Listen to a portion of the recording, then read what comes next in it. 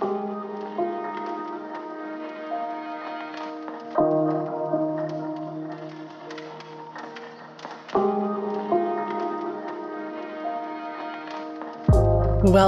to the Calming Ground podcast. I'm your host, Elizabeth Minton, psychotherapist and mindfulness coach. This podcast is designed to offer you inspiration, wisdom, and actionable steps to support you to nurture your inner light.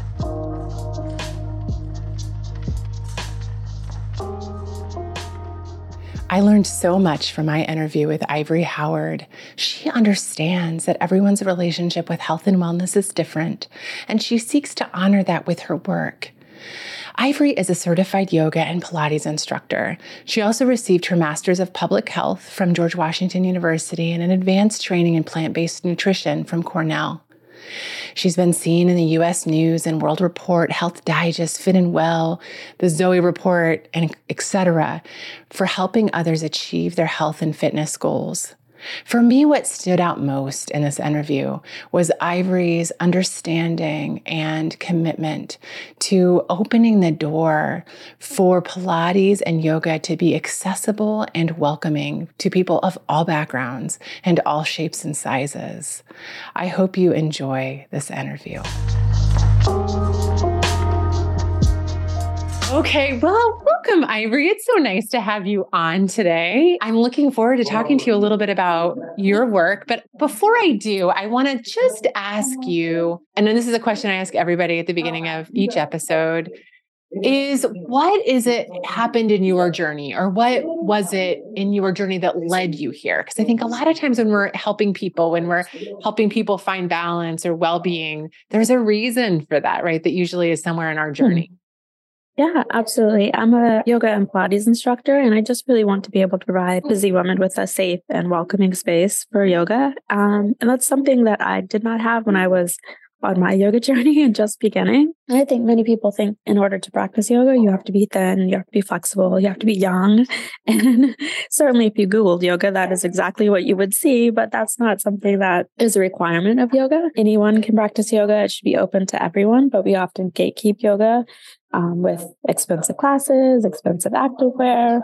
And there are many reasons for that, but this is something that is available to everyone and should be available to everyone. Everyone should feel welcome in studio spaces, but that just always is not the case. And I do have some students that come from other cities to practice with me because they feel like they aren't welcome in the studios where they practice. And that is heartbreaking.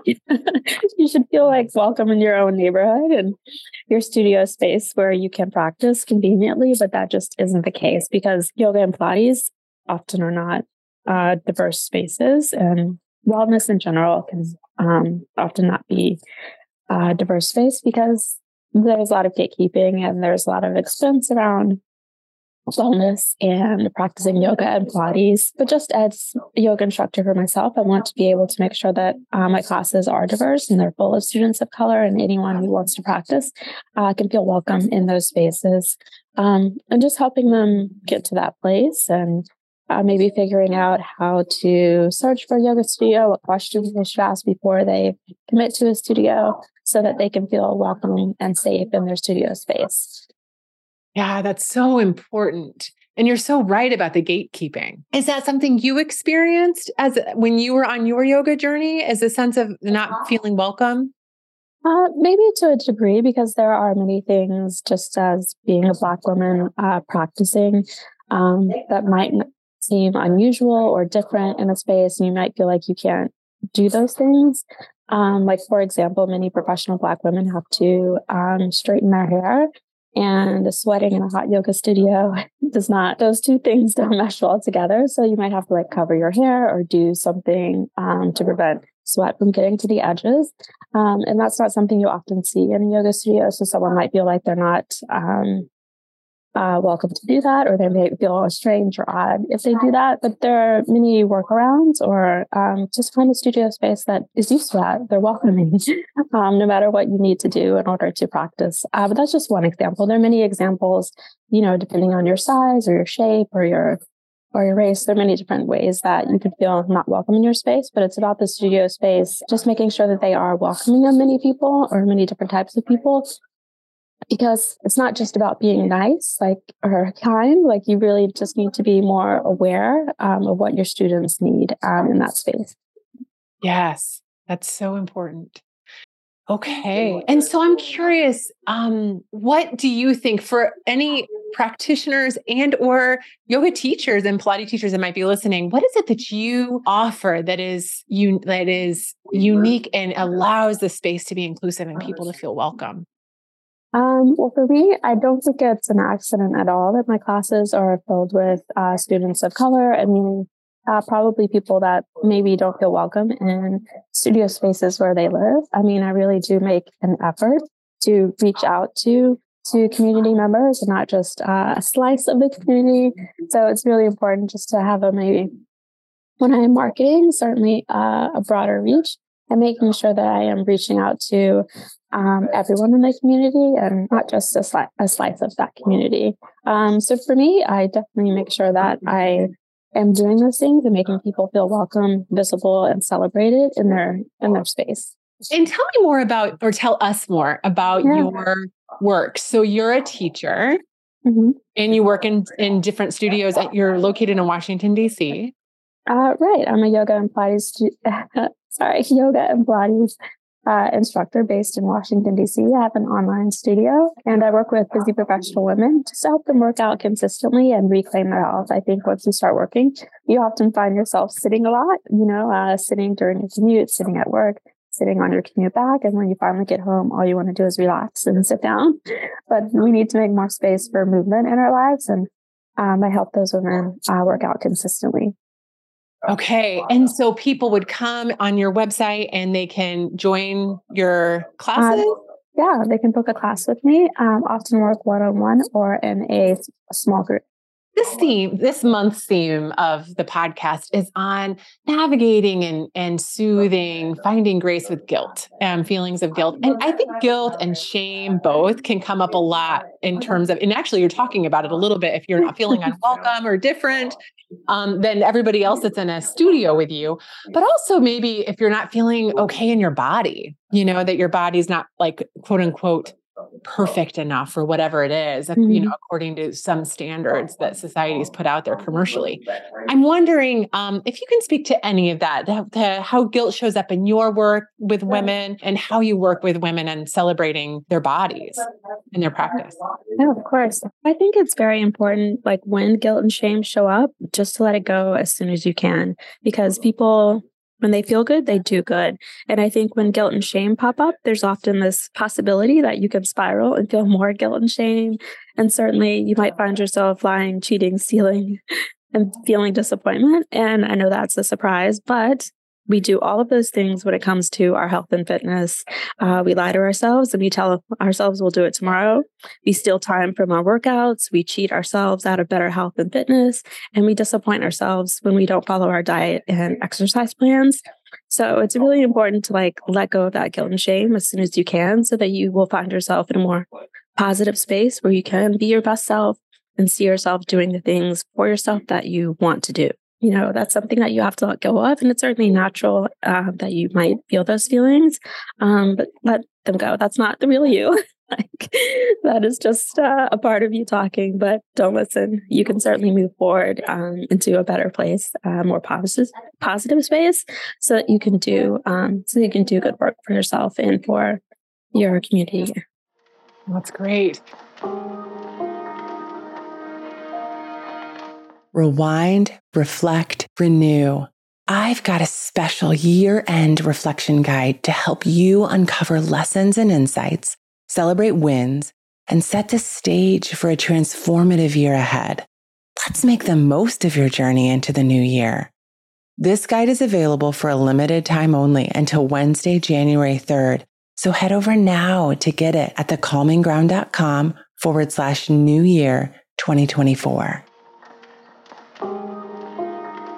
And a lot of times what I'll hear women say is oh, I fell off the wagon.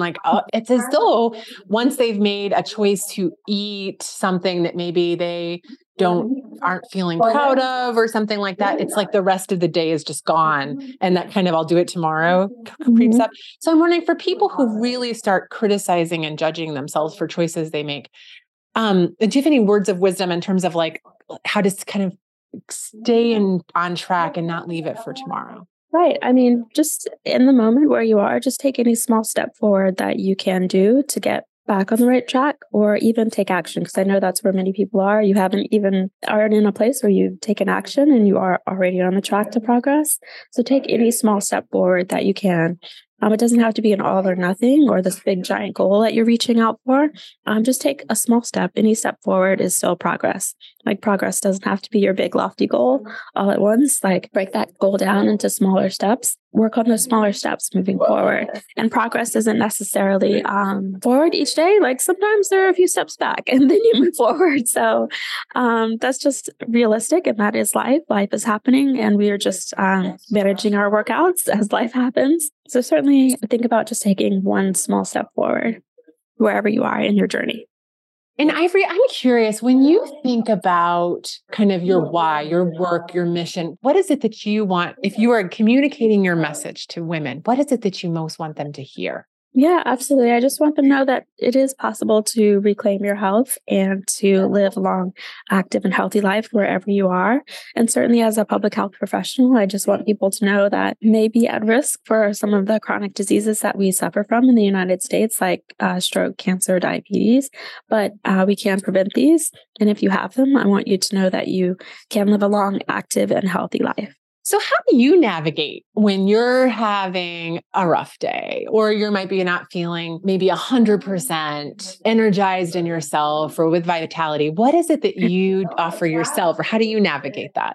Yeah, absolutely. And we were talking a little bit about that before we started, that today I do have a cold and I'm not feeling 100% of like my best self, but I did get in a mini workout today.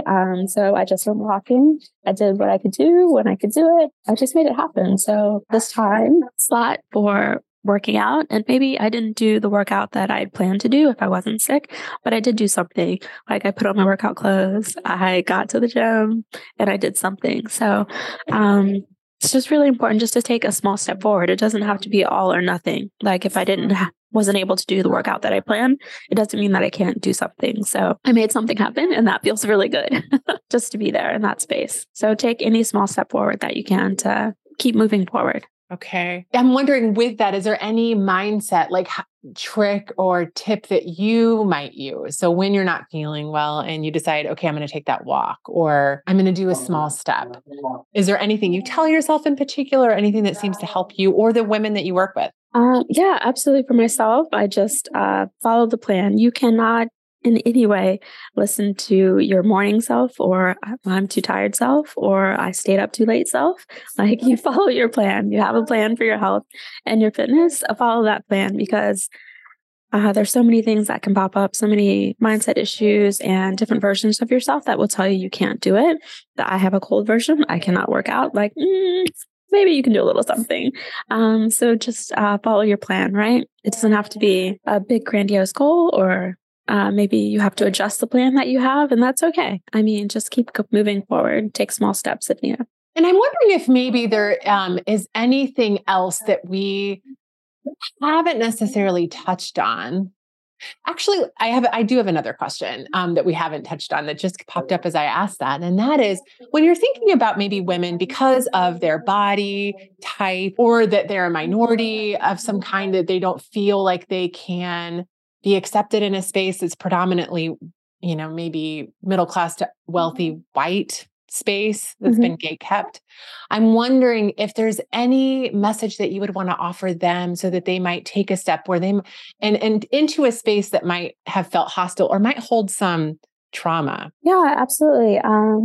Certainly, you are welcome to try many different studios in your area, and many of them offer free trials so that you can get an idea of whether or not this studio is the right place for you. And that's a good time to use the trial to see if the classes, the instructors, the location works for you. So definitely take advantage of that. Not just try studios, but also try different styles of practice that you haven't tried or haven't learned about yet. There's Kemetic yoga. You're certainly welcome to practice that. And that is based in African style of yoga. So definitely feel free to try that and see if that might be a more welcoming practice in space for you. But keep moving forward and seeing what works best for you.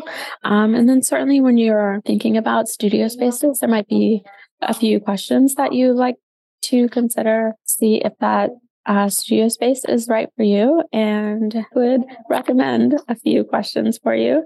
Like you might ask, is the BIPOC leadership represented at the studio? So are the BIPOC instructors or studio members represented in leadership roles at your studio?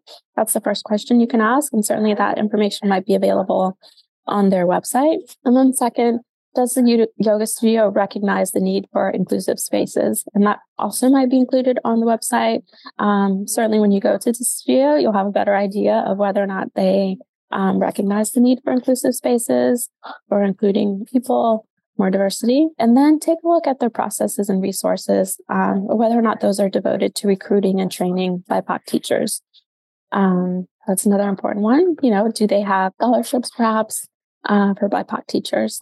That would be a good example. And is your studio investing in BIPOC communities where they're located? That is incredibly important because reaching out to other BIPOC communities would certainly say that they recognize the need and that they are making sure that their marketing is more diverse and not just reaching out to a sliver of the community where they're located. And do they cultivate relationships with BIPOC business partners and other partners? So businesses and partners that they could possibly cultivate relationships with. So that's a few questions that you could just ask yourself when you're starting out looking for a yoga studio. Those are all important, but just a few, just get started and certainly give you a good idea of whether or not that studio might be a good space for you. Yeah, that's great. I'm curious, how did you kind of find your way into the yoga and Pilates arena? Like, what was it that drew you there? How did you find your way there? I think I started practicing Pilates because I heard that it was good for your core, and it certainly is. I had just never found an ab routine that worked well for me. So I started Pilates when I heard that it was good for that. And I was like, okay, I'll give this a try. And I think I started at my gym actually, because I was already there. So of course, providing a yoga or Pilates class worked out well in that space. And I started yoga at the gym as well. I had a little teacher, Maria, who had classes there. So that was great. But my gym, that gym in particular where I started, they had a space that was only for women. And so if you felt uncomfortable practicing like in a larger space, there was like a mini gym within the gym that was just for women, and it was connected to the women's locker room. So you never actually had to walk out into like a women's only space. Like once you got into your locker room, you could stay there, and when you're ready to leave, you just walked out. So they recognized the need for their audience, their clientele, that they need something a bit different. So even in that space, certainly I felt welcome. I felt like they were paying attention to my needs because I just think that's important. Certainly when you're in yoga and Pilates, you are doing certain moves that you might not feel comfortable having everyone like peek through the windows when you're doing those. So that was just really great space to be in, that they recognize that maybe we need to make sure that we're attending to the needs of our audience, our clients. Yes. And I'm so appreciating all the nuance here of the ways to bring health and wellness and into accessibility for people who might have hard experiences or vulnerabilities, or maybe pain around certain areas, for example, right? Being seen and doing in vulnerable positions or feeling unwelcome. And so many different ways that we can make this accessible if we're conscious, right? And if we have intention. Right. Absolutely. Because it's already hard. It doesn't need to be any harder. And those are small things that prevent us from health and fitness and prevent us from preventing chronic diseases that many suffer from in the United States, all preventable. So certainly we should make this more accessible. Yes. So Ivory, is the best way for people to find you by going, I'll have links in the show notes to your website. And is that the best way for people to find you and reach you? Or how would you recommend people get in touch with you if they want to work with you? I'm sure they can reach out to me on my website at ivoryhoward.com or on social media, Flatbelly Pilates on any platform. And now the question I was going to ask earlier, is there anything we haven't gotten to that you feel might be really important to share or to touch on, or an insight or wisdom you have to offer our listeners before we pause for today? I know that we are coming back from the pandemic, many of us are transitioning from work to home back into the offices, and things in health and fitness might be a bit different. And that is okay, but feel free to adapt and see what works for you and your body and your schedule at this time. What worked before might not work now, but keep trying different things and keep moving forward. And certainly if you want to chat about that, feel free to reach out to me at ivoryhoward.com. I'd be happy to chat with you. Well, thank you so much for being on today and for sharing your insight and wisdom. I so appreciate the work you do. So thank you, Ivory. Thank you. It was great chatting with you.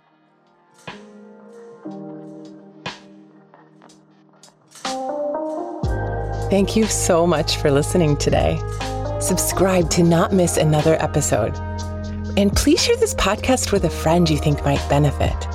I'd love to remind as many people as possible that they too can have the peace, calm, and rejuvenation that a little self-love and care can bring. And lastly, I'd love if you would leave me a review and let me know how I'm doing. See you next week.